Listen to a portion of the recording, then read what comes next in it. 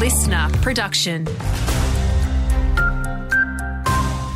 Hey there, Alex Stylianos with you. A Watch and Act bushfire alert has been issued for Mount Isa's Lake Mundara and Breakaway. It comes as firefighters continue to contain a fast-moving blaze which has been burning for several days. QFES says for residents who've left, it's not safe to return to the areas. Those that remain should be prepared to leave at any moment. You can stay across updates via the QFES website or social media pages. You can help butt out Australia's litter problem in Mount Isa next weekend as part of the Great Northern Cleanup. The cleanup is focused on cigarette butts, with 8.9 million butts dropped each year across the country, according to Clean Up Australia. It will take place on Saturday, November 4 at Sunset Dog Park on Sunset Drive from 7am. CEO of Clean Up Australia, Jenny Geddes, says there's more to recycling than just the 3 Rs. So, we love the reduce, reuse, recycle, but we also think there's a lot of Rs up the hierarchy. There's really rethinking what we're doing with our consumption and our habits and refusing single-use items. Mount Isa City Council is committed to providing more security cameras around the city to better service local businesses. It comes as business owners reported needing more cameras to better protect storefronts after a spate of property damage and break-and-enters across the city. Mayor Danielle Slade says getting funding for the cameras is on Council's agenda.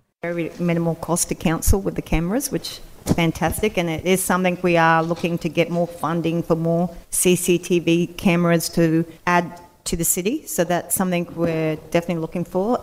Coal mine operators are being told to go hands-free and increase machinery usage to prevent pinch and crush points. It's as half of all serious incidents at mines this year have involved fingers. One of the 28 cases was a worker in central Queensland who had one partially amputated in a drill rig. Chief Inspector of Coal Mines, Jacques Leroux, says these injuries are preventable and there needs to be a focus on lowering the exposure of hands to risky areas.